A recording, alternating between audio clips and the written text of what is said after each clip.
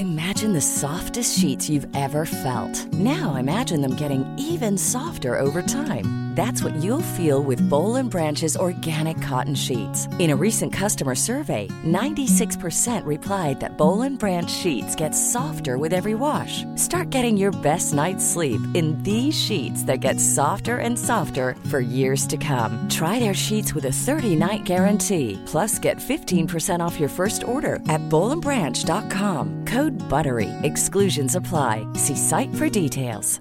There's never been a faster or easier way to start your weight loss journey than with PlushCare. PlushCare accepts most insurance plans and gives you online access to board-certified physicians who can prescribe FDA-approved weight loss medications like Wegovy and Zepbound for those who qualify. Take charge of your health and speak with a board-certified physician about a weight loss plan that's right for you. Get started today at plushcare.com/weight loss. That's plushcare.com/weight loss. plushcare.com/weight loss. This podcast is made possible thanks to Black Ballad's membership community. To find out how to join our community of professionally ambitious, socially conscious, and culturally curious Black women, visit the link in our show notes.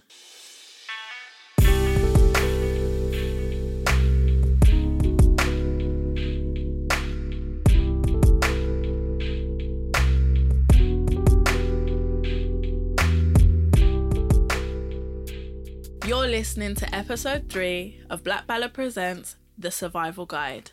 I'm Jendela Benson, head of editorial at Black Ballad, and this podcast is about the rollercoaster that is parenting as a Black woman in modern Britain. Now, before I get into today's episode, I have a story for you. When my oldest son was about 3, we were playing a game of I Spy. Because he couldn't spell yet, we would use colours instead of letters. And when my turn came around, I said, I spy with my little eye something that is black. He went through every single black thing he could see. My shoes, the table leg, someone else's t-shirt. And eventually when he gave up, I said, Daddy! My son replied instantly, No, Daddy's not black. Daddy's brown.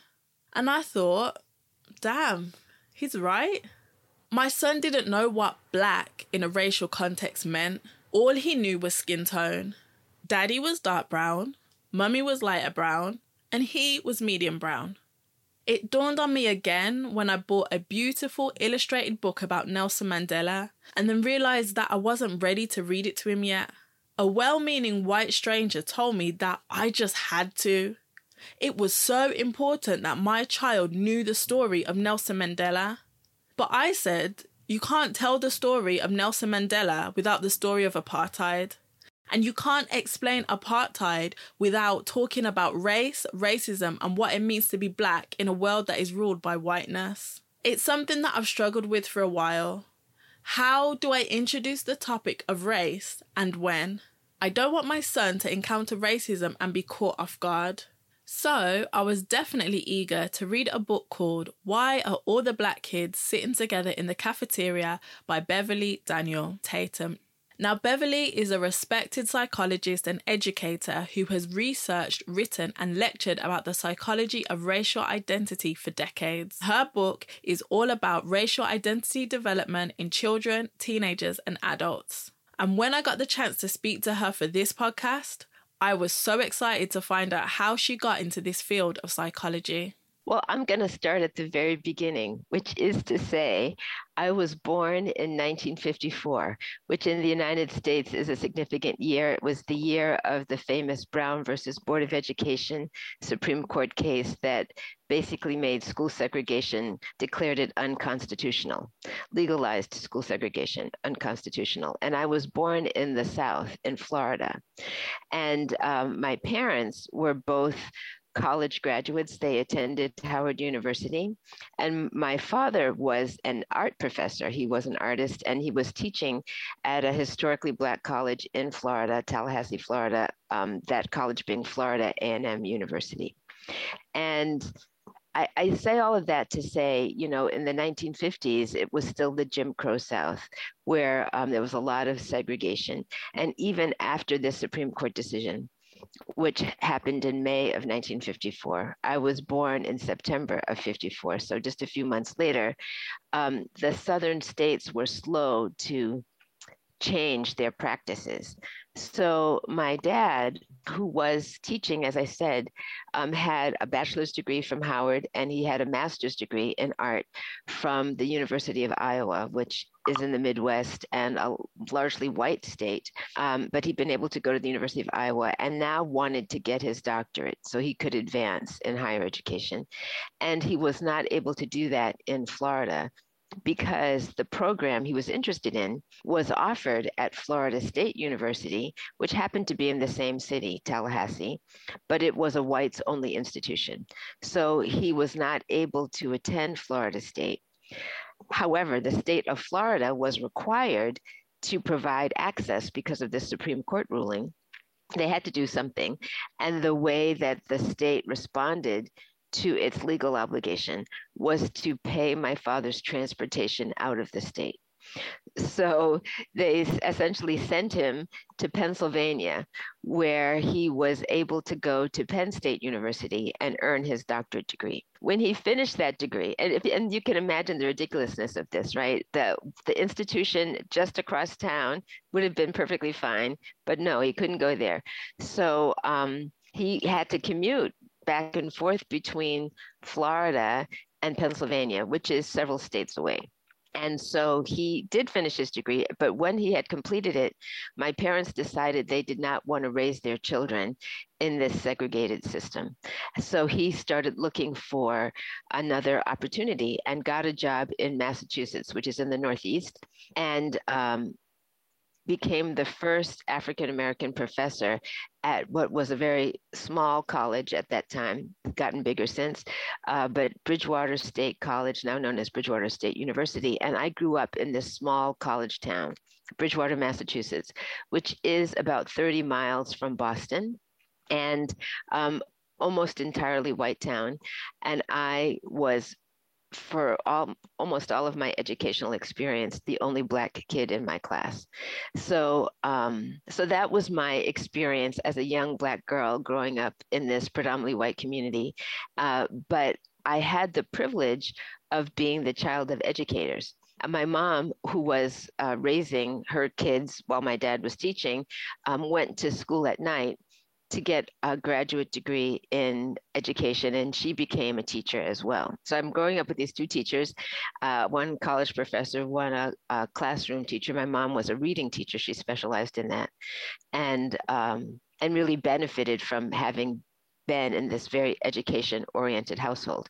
So I knew that I was going to go to college. That was a given in my house, and I really thought a lot about where I wanted to go to college because I really wanted to get out of this little town. So I went off to school.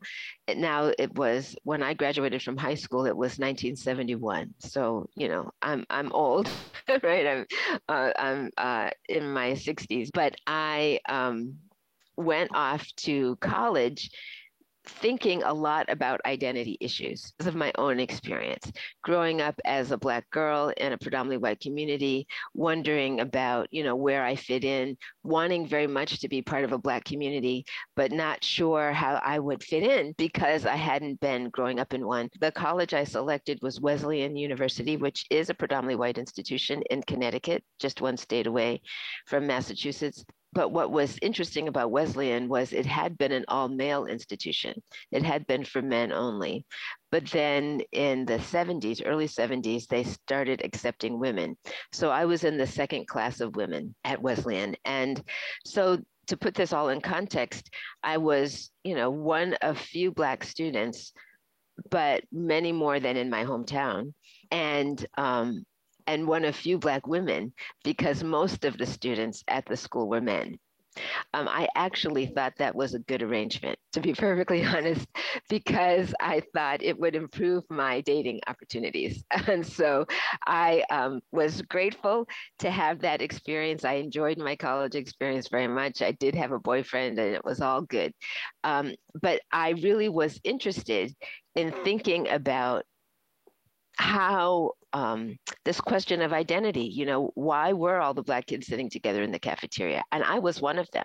I was sitting at the Black table in the cafeteria. And I was curious about the experiences of other young people like me. By that, I mean other young Black kids who also had grown up in predominantly white communities. And I noticed that some of them, when they came to college, did not sit at the Black table. Some of them seemed to continue to stay in a circle of mostly white friends and not connect in the way that I had really wanted to connect. And I was curious about that. Like, why was it so important to me and it didn't seem to be important to them? While I was in college, I had my first Black professor, a woman, no longer living, I'm sorry to say, but her name was Faye Boulware, and she really introduced me to the work of Black psychologists. I came to college wanting to study psychology. I was very interested in the topic of human behavior, but I learned about Black psychologists who were writing about identity while I was in college, and specifically taking a course with this Black female professor. And so I got excited about, this idea of identity development and how that works and what's the role of parenting in determining how kids think about their identity. And so when I graduated from college, I went straight into a PhD program at the University of Michigan with the idea of studying this. I was interested in children.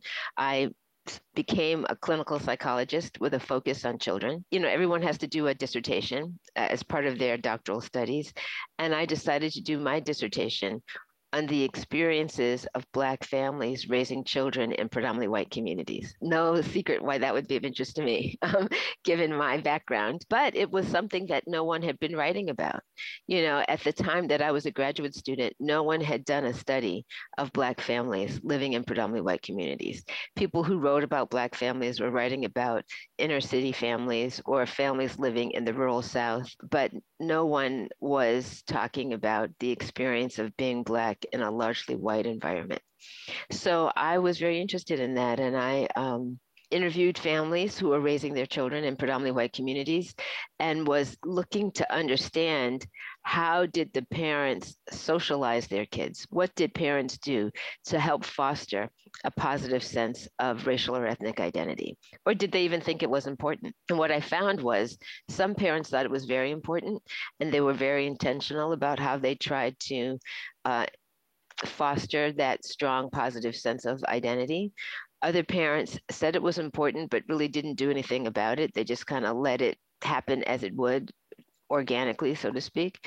And then there were other parents who said, it's not really that important. I don't focus on it.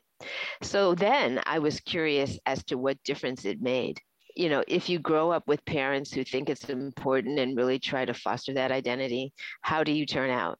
How do you feel about yourself versus the child who grows up in a family that says it's not important or we don't do anything in particular to try to help that. Fast forward a few years after I became a college professor, I had the opportunity to interview Black college students who had grown up in predominantly white communities and ask them about the strategies their parents had used.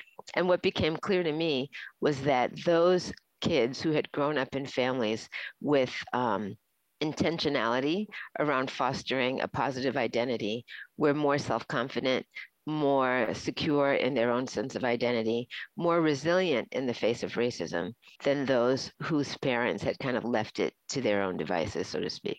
In Beverly's book, she writes about the first time she spoke to her son about slavery.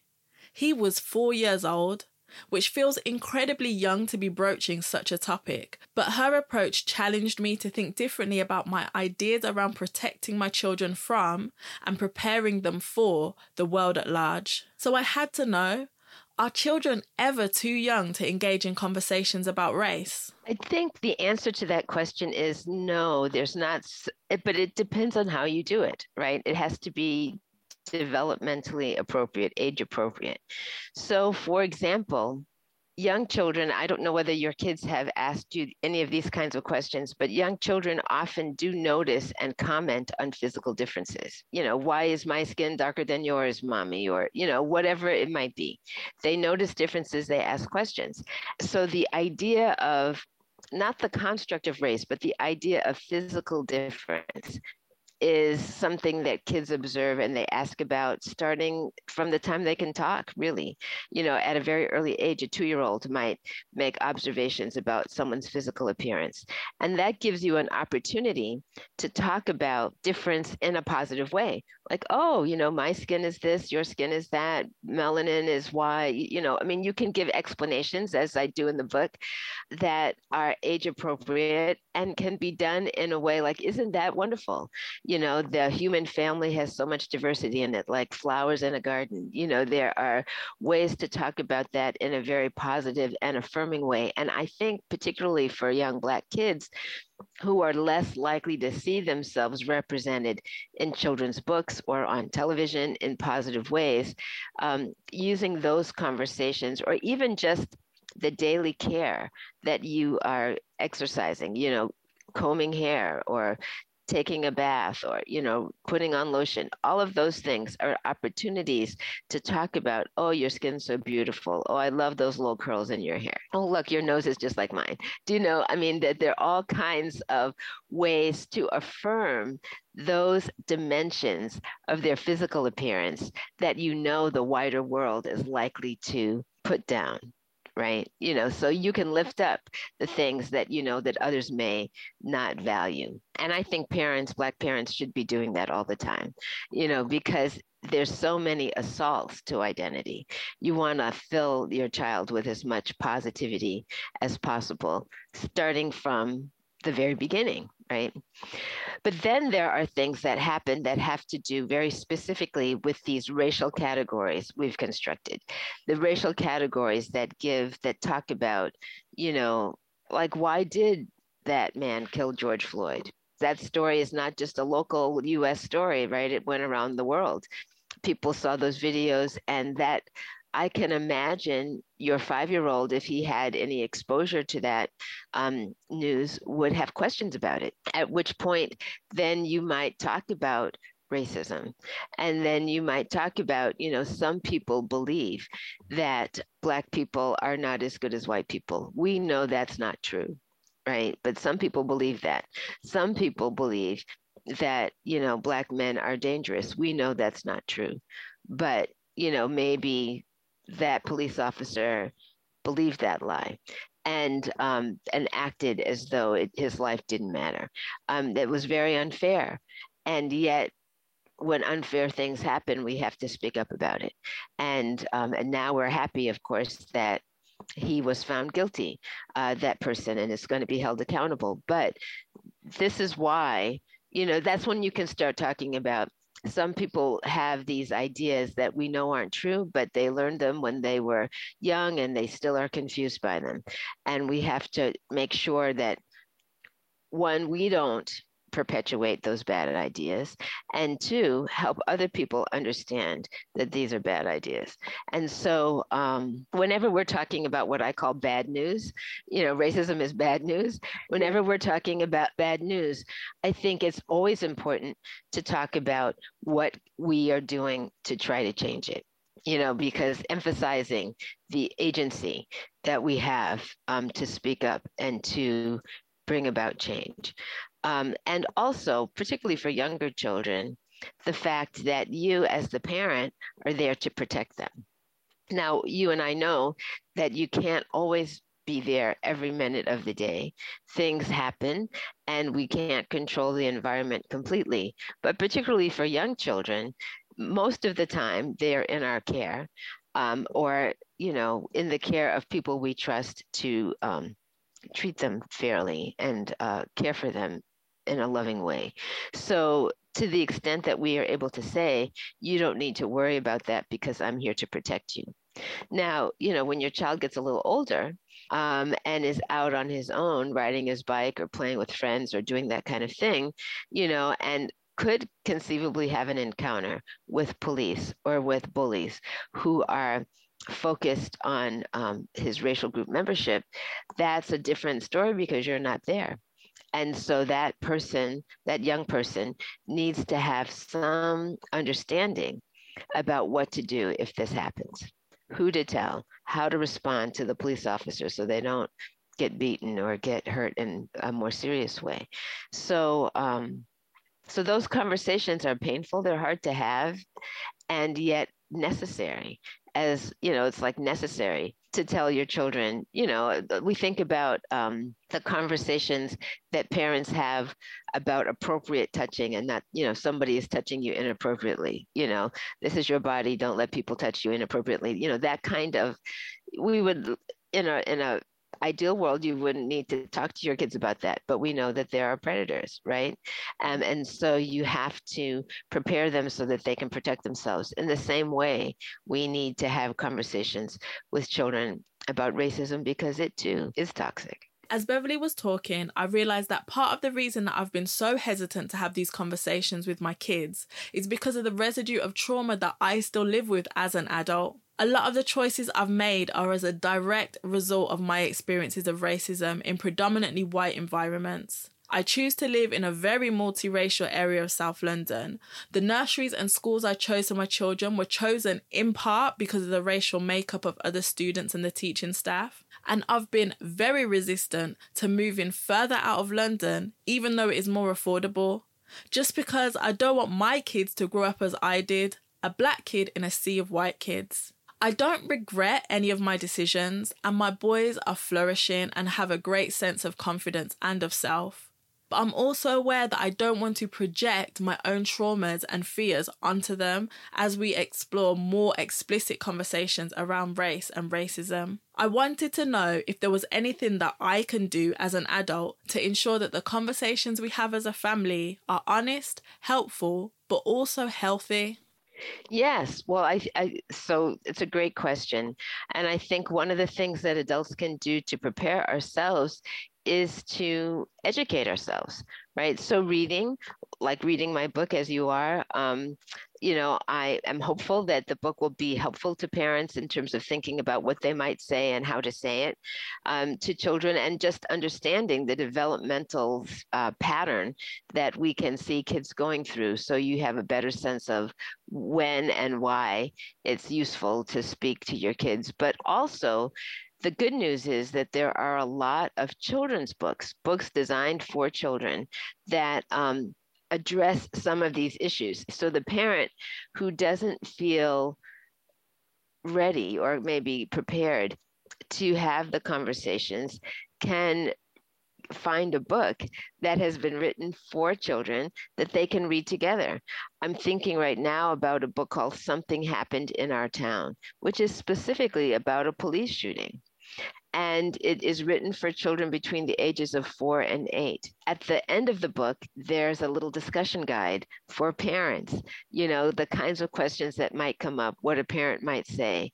And so I could imagine sitting reading with a 4-year-old or a 5-year-old just by way of introducing the subject, or perhaps in response to the news, you know, that this is a hard topic. I don't really feel ready to talk about it. Let me, you know, let's read this book together. Oh, look, I came across this book. Let's read this book together. Then this is kind of like what happened, what we saw in the news, you know, and kind of have guided conversations in that way. But I also think this podcast, you know, gives women and others a chance to think about and maybe rehearse a little bit what you might say with peers, right? With friends, you know, this question's coming up. What did you say to your kid? You know, let me practice. You know, there's no reason not to practice. Rehearsal helps, right? You know, whether that's looking in the mirror and imagining you're having the conversation, because the more you do it, the easier it gets. Right? It feels less charged. You desensitize yourself in a way that makes it easy. Imagine the softest sheets you've ever felt. Now imagine them getting even softer over time. That's what you'll feel with Boll & Branch's organic cotton sheets. In a recent customer survey, 96% replied that Boll & Branch sheets get softer with every wash. Start getting your best night's sleep in these sheets that get softer and softer for years to come. Try their sheets with a 30-night guarantee. Plus, get 15% off your first order at bollandbranch.com. Code BUTTERY. Exclusions apply. See site for details. There's never been a faster or easier way to start your weight loss journey than with PlushCare. PlushCare accepts most insurance plans and gives you online access to board-certified physicians who can prescribe FDA-approved weight loss medications like Wegovy and Zepbound for those who qualify. Take charge of your health and speak with a board-certified physician about a weight loss plan that's right for you. Get started today at plushcare.com/weight loss. That's plushcare.com/weight loss. plushcare.com/weight loss. Hi, I'm Daniel, founder of Pretty Litter. Cats and cat owners deserve better than any old-fashioned litter. That's why I teamed up with scientists and veterinarians to create Pretty Litter. Its innovative crystal formula has superior odor control and weighs up to 80% less than clay litter. Pretty Litter even monitors health by changing colors to help detect early signs of potential illness. It's the world's smartest kitty litter. Go to prettylitter.com and use code ACAST for 20% off your first order and a free cat toy. Terms and conditions apply. See site for details. Dear. In chapter 4 of Beverly's book, she writes about racial identity development in adolescence, and she discusses something called oppositional identity. What's that, you're probably asking? Well, as Black teens become more aware of systemic and historical racism, they can begin to develop an oppositional social identity to compensate for that. Quoting from the book, this oppositional stance both protects one's identity from the psychological assault of racism and keeps the dominant group at a distance. Now, practically, this often means leaning more heavily into things that are seen to be authentically Black or part of Black culture, and completely rejecting those associated with mainstream or white culture. But this can translate as kids accusing another Black kid of acting white because they listen to indie rock or don't use the same slang as other kids. Now, of course, as mature adults, we know that this limits the idea of what it means to be Black. And even though it is a coping mechanism to deal with racism, it can really hurt the kid who's been accused of acting white. Another way that this can manifest can even be leaning into stereotypes around Blackness, especially when it comes to school achievement, and sometimes Black kids even pretending to like things that they don't, just because they're seen as authentically Black. The other end of the spectrum could be perceived as trying to act quote-unquote raceless and assimilate better with the white peers around them. This can be a naive attempt to prove that they're not like other Black people and that they're the exception to all the stereotypes about Blackness that we're bombarded with. This can mean Black kids avoiding partaking in things that they might actually enjoy, such as basketball, athletics, or listening to hip-hop, just to try and create a distance between themselves and Blackness. And for some Black folks documented in Beverly's book, there's even men avoiding reporting racist experiences to school authorities because they didn't want to draw further attention to their Blackness. Now, something that Beverly proposes is striking the balance and being an emissary, particularly within an academic setting. This means avoiding stereotypes about Blackness while wearing your racial identity with pride. So, for example, if achieving academically is associated with acting white, it's the idea of reclaiming academic achievement as being entirely consistent with being Black and seeing any achievements as, quote, advancing the race. This can easily fall into the realm of impossible standards of Black excellence, though. So I wondered, is this entirely too much pressure to be putting on Black children? I think it's a fact of life in a way. I mean, they don't have to be a quote emissary, but in some ways, the emissary is maybe the healthy choice. And so what do I mean by that? The fact of life is that racism is part of the societies in which we live, right? And your child is going to be exposed to other people's stereotypes. You know, the Black kid who's being followed around in the store because somebody thinks they might steal something is having somebody's stereotypes projected onto them.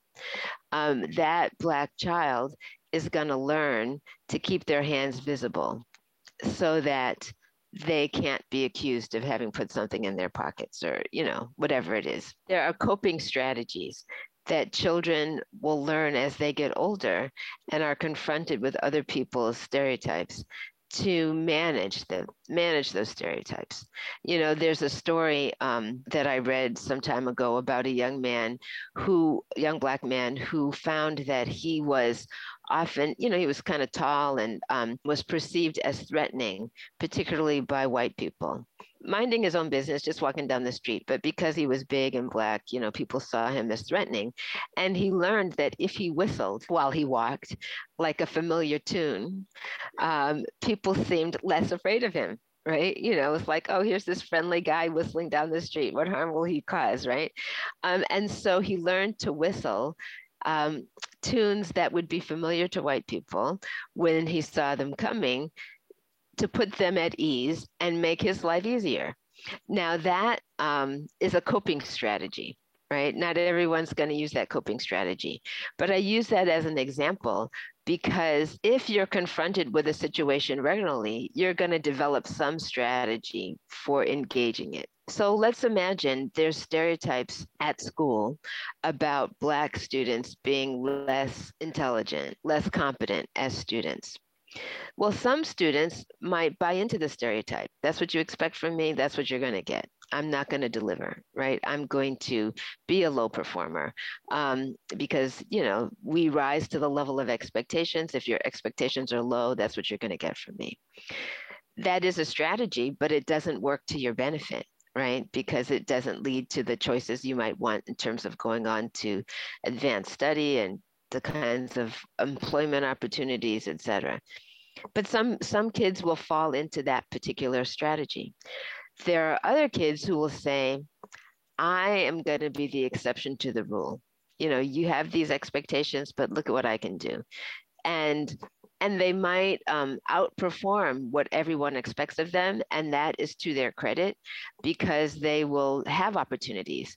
But sometimes, even when they're doing that, they are doing it from a place of, my peers fit the stereotype. I'm going to reject that stereotype. So seeing themselves as exceptional, I'm different from my peers. And while that can be a successful strategy in terms of school performance, it's a tough strategy in terms of peer friendships. That's the kid who's nobody wants to, you think you're better than we are kind of thing. But the kid who says, you know what, we're all better than that. I'm better than that, and so are you, because we are part of a long tradition of excellence. These are the examples of that excellence. I'm trying to be like W.E.B. Du Bois, or I'm trying to be like Malcolm X, who educated himself. When you are able to say, I am not an exception, I am the rule. Right? My excellence is the rule, not the exception. And you should be part of the rule too, right? That's the emissary. And you can see how that could be a very positive choice. We could say, is that a burden? Yes, dealing with racism is a burden. But until we get rid of racism, that's going to be a fact of life. So in the face of racism, what strategies do you want your child to employ? Really, that's the question. Thankfully, we are starting to see more representation of Black and brown children in books, films, and TV programs. The skeptic in me knows that for most, still predominantly white, publishing houses and production studios, it is a business decision first and foremost. So I also wanted to know, is representation enough? Well, representation is better than no representation, right? So it is a step. Is it all that's needed? No, it's not. If we think about why representation matters, we all want to see ourselves reflected. I often use the analogy of a photograph. If we were all in a room together, you, me, several other people, if we were all in a room together and took a group photo, each of us would get a copy of that photo. And the first thing each of us would do would be to look at the picture and say, where am I, right? We would look for ourselves in the picture. And if for some reason we'd been digitally removed, the photographer had digitally removed me from that photo before I got my copy of it, I'd be asking, what's wrong with this picture? I was there. How come I'm not in the picture? The sort of the erasure of Black people from books, from television, from history, leads you to ask, why am I not in the picture? What's wrong with me? Why aren't we in the picture? Representation addresses that. Of course, the question is, how are you being represented, right? Because you want to be in the picture. You want to be in the picture looking good, right? You want to be looking good in that photo. You don't want the representation to just be about victimization. Oh, yes, here's another book about, the experience of slavery, or here's another book about, being victimized in some way. We want to see children doing things that kids do, playing with their friends, being at home with their families, doing things that's just part of everyday life, being the hero in the story, the adventurer, the problem solver. So all of that is important, particularly when we understand that absence creates a sense of invisibility, right? So we want to be included. But we also know that racism isn't just about who's in the picture. It's also about power. It's also about resources. It's also about how society functions. And asking questions about equity is also part of the conversation. Understanding what would a more equitable society look like? What would that mean in terms of not just, who's in the book, but who's in the publishing house, who's making those decisions, who has access to that employment, who is determining what stories will be told. All of that is part of the bigger problem. If you listen to our last episode, you will know that we spoke to two mums raising their kids in inter-ethnic households about culture clash and how to avoid it. A tricky question many parents in inter-ethnic families face is how they can raise their children to appreciate all the cultures they're a part of and not identify with one aspect of their identity above the other. Yes. So the experience of multiracial families is really a growing question because, of course, we know more and more there are multiracial families. And the number of children who have a multiracial background is certainly increasing rapidly in the United States. And I imagine that's true in the UK as well. But how parents deal with this, there are a lot of factors. And so one of the factors is how do the parents themselves feel about their child's identity? In some families, let's say where one partner is Black and the other partner is white, if that's the combination, in some families, the Black parent will say, yes, you have a white parent, but the world is going to view you as Black. And you should embrace that Black identity, not to disavow your white parent, but because you are perceived in that way, and this is how the world is going to see you. And so claiming that Black identity is important. And some families define it in that way. Other families will say, we are a multiracial family. You have a multiracial identity.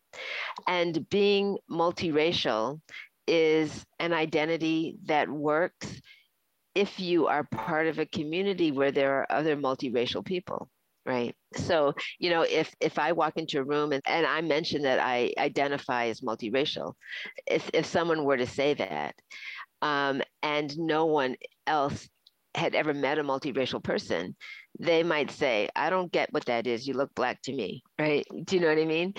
But if you are part of a community or an environment where there's a certain commonality, right? There's a sufficient number of other people who also identify as multiracial.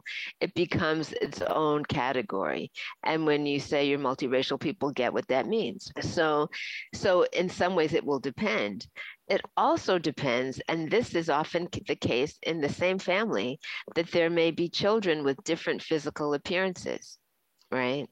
So you could have in a couple where one parent is white and the other parent identifies as of African descent as Black, the children might not necessarily look like one or the other parent, but sometimes they do. So sometimes you have a child who looks more like the white parent. And even if that child claims a Black or multiracial identity, if they are perceived as white, they will be treated as white when they're alone, Now, when they're with the parents, they may be perceived differently, but a white-looking child will have a different experience in the same family as a darker-skinned child of the same parents. And parents need to be ready to have conversations with their children about the unfairness of that. It's unfair that our darker skinned child is treated or viewed differently than our lighter skinned child. And what does that mean? So these are the kinds of conversations that sometimes come up, and they come up in ways that young children talk about. So I'll give you an example. In my book, there's a story where one of my sons observed a mother and a child who did not look the same racially. And he asked me, "Mommy, why don't they match?" And at first I didn't know what he was talking about, but then it became clear to me he was talking about this woman and her child. Why don't they match? And then I said, they don't have to match. And he's like, but kids and their moms are supposed to match. Well, sometimes they do, sometimes they don't, right? And so just having a conversation about that, yes, you and I match, but not everybody does. And it's okay. People don't have to match. And those are the kinds of questions that come up in multiracial families. It can even come up like, "Mommy, why don't you and Daddy have the same color skin? Or why is my skin different from yours?" And again, this doesn't have to be a loaded conversation. Everybody has something in their skin called melanin. Melanin makes your skin darker in the sun. Some people have more melanin in their skin than others. Dad has a lot, I have less. You have a medium amount, and that's why our skins are different shades. But which identity children claim in some ways will have a lot to do with how they look.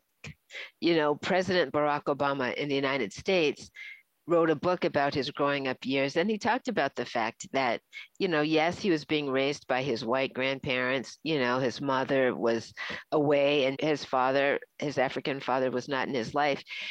And could he claim a white identity living with those white grandparents, not looking the way he looked? That was not going to work for him. The identity he had to claim was the identity that people saw in him, which was they saw a young Black man. And that is the identity that he learned to embrace and affirm. So some of what we talk about as choice for multiracial youth really is determined by their social context. And some of that has to do with how they look. Whether our partners are from different backgrounds or not, a lot of us are raising our kids in contexts where they may be in the minority, whether that's in their school, their neighbourhood, or other social situations. So it begs the question, how can we positively reinforce our kids' identity and raise them in a way that they have a positive relationship with their cultural heritage and not lose their ties to it? Well, this is exactly the question that I was first studying, right? When I started my career as a psychologist, this was exactly the question that I was interested in. How do parents do this? And so what I learned is that there are varying strategies, as I mentioned earlier, but the strategy that seems to work the best from the child's point of view in terms of the self-confidence and self-awareness that you want your child to develop is when parents are really intentional about maintaining their ties. And so how can you do that if you are living at some distance? Maybe you're moving out of London to another community where there's not much representation, very few families like yours in the town or in the village. And but do you still have ties to friends in London? Can you go back for visits? Are there ways to arrange sleepovers so that, your child can stay connected? Of course, they will make friends in their local community. And maybe all their friends will be white because maybe they're the only Black kid in the neighborhood. But are there ways to connect culturally? In the United States, one strategy that families often used was to go elsewhere for church, for worship experiences, right? So maybe you live in a predominantly white community, but maybe a couple towns over, maybe a city, maybe it's a 30-minute drive, maybe longer. Parents put everybody in the car and go on a Sunday to a church where they're going to have interactions with other Black families. Some families would say, okay, my kids all year are in this environment and there's no church nearby, or it's not part of our tradition. But they can spend summer vacations with their relatives who are still in a multiracial community, so that they are getting exposure in doses, big doses maybe. So trying to use those ties. In some communities, there may be enough families to form like a little pod of gatherings, that we're not all in the same neighborhood, but, within a radius of a few miles, I can bring together 4 or 5 moms and their kids, and our kids can be part of a little club where they have a chance to interact with each other. So all of those are strategies that parents who are intentional about it often use. And my research suggests that it pays off when you do those things. It might feel like, you're working hard and you're busy with your job and raising your kids, and who has time for another social organization or that kind of gathering. But in the long run, your children will thank you if you provide those opportunities. I loved Beverly's answer because it's an accessible solution. It's just about being intentional about creating and prioritizing that space for you and your family. And while the kids will benefit, the adults will also benefit too. As well as racism, another ism we have to proactively tackle in our families is colorism. I have kids with very different skin tones, and I've also been hyper aware of how family members talk about them, even in jest. But I'm also very aware that I don't want them to perpetuate and internalize colorist attitudes, especially as they get older and desirability gets thrown into the mix. Beverly says the key thing about colorism is that we need to stop dancing around the issue and confront it head on. Yeah, well, I completely agree. Colorism is alive and well, and you can see lots of examples of it. And it sounds like you have some firsthand experience with it. And I think naming it as a problem, not denying it, but to say, colorism is a form of internalized racism. It's when, we have taken the racist attitudes and come to believe them ourselves and project them onto each other on the basis of our skin color. That's a problem, and we should reject that. And so in terms of your kids, to say, it is important to understand we're all beautiful, right? We're all beautiful. All the shades of the rainbow. We're beautiful. The colorism usually plays itself out in terms of the lighter skinned person being the more privileged one. But sometimes it goes in the other way. Sometimes in some families, the lighter skinned person is seen as less desirable because they remind everybody of the, sort of the white master, so to speak. And the darker skinned person is perhaps seen more favorably. Either is problematic. Right. So we want to just talk about the fact that what matters is the kind of person you are and how we treat each other. Fundamentally, racism and colorism as a manifestation of internalized racism reflect what I'm going to reference here as a hierarchy of human value, that some people are more valuable than other people based on these artificial categories. We need to be clear that is ridiculous. As human beings, we're all valuable and worthy, and we all have special features, and isn't that great? But I think we can only address it if we name it. Part of the complication of talking about race with our kids is the fact that the conversation feels like it changes rapidly as they get older. While it's enough to talk about the beauty of diversity for small children, as they get older, other things come into play, such as dating and the adultification of Black boys and Black girls in different contexts, as well as just your bog standard racism and discrimination. On top of just the general chaos of family life, trying to stay a few steps ahead and be prepared for the evolving racial landscape our kids move through is a lot to think about. I asked Beverly what us parents can do about that. Well, I think that, first of all, we should be aware that it does change. A parent might say, my child doesn't seem to be thinking about this at all. They don't seem to be paying attention to race or racism at all. And that might be true when the child is 10. It might be a very different story when the child is 14 or 15. So one of the reasons I wanted to write about identity development in my book was so that parents would understand the developmental process. So if, one day it seems like your kid's not paying attention and now all of a sudden they're all about their racial identity and really focused on it, that's not an unusual pattern. And you can understand that more deeply if you read about it and have an awareness of it. So I hope that the book is useful in that way. But one of the things that I want to say, and I think is really important because, like you, I'm the mother of boys. And the adultification of Black boys is a problem. And we understand the challenges of having them know and appreciate how to respond to police in a way that hopefully leaves them safe. And all of that. It is also important to say that the adultification of Black girls is also a concern. And there's research in the States that shows that Black girls are perceived as less in need of protection, more sexually aware. And those two things in common put Black girls at risk for sexual exploitation. As one example, one potential hazard as a young girl, if you are sexually assaulted and people think that you asked for it, or that you're the sexual aggressor, or that you're less in need of protection, all of those things can really be very harmful in terms of expectations and societal treatment. So we often talk about the challenge that boys face, but I want to lift up the fact that girls are also at risk.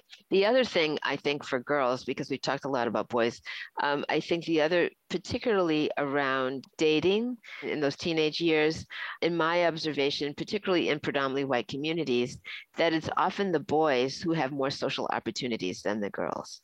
That white girls will perceive Black boys as maybe interesting, exciting, somehow, available and worth pursuing. But Black girls may feel devalued because so much of their physical appearance is devalued, whether it's their hair or their skin or other things. And so it can be a time of self-doubt and concerns about self-esteem really need to be addressed and lifted up. So I think, again, creating those communities, those spaces where there's a circle of affirmation is really important. I'm so grateful for Beverly being so generous with her expertise and experiences. I learned so much from our conversation, and I highly recommend her book, Why Are All the Black Kids Sitting Together in the Cafeteria?, for anyone with kids or young people in their life who is interested in race, identity, and identity formation. Since my conversation with Beverly, my oldest son and I have had our first chat around race and racism, aided by the book My Skin, Your Skin by Laura Henry Allen, a legend in the early years sector in Britain, the creator of Jojo and Gran Gran, and also a future guest on this season of the podcast. I'm grateful for the Black women, both here and in the US, who share their knowledge for the benefit of parents around the world. If you're interested in Beverly and Laura's books, you can find links to them in our show notes. Thanks for passing the time with me for another insightful episode of Black Ballad Presents The Survival Guide. If you have enjoyed this podcast, please make sure you rate and review us on Apple Podcasts. Remember to tell everyone all over your social media about us, and also make sure you're subscribed wherever you listen to podcasts. This is a Black Ballad production, and theme music for this podcast is by Darrell Banks.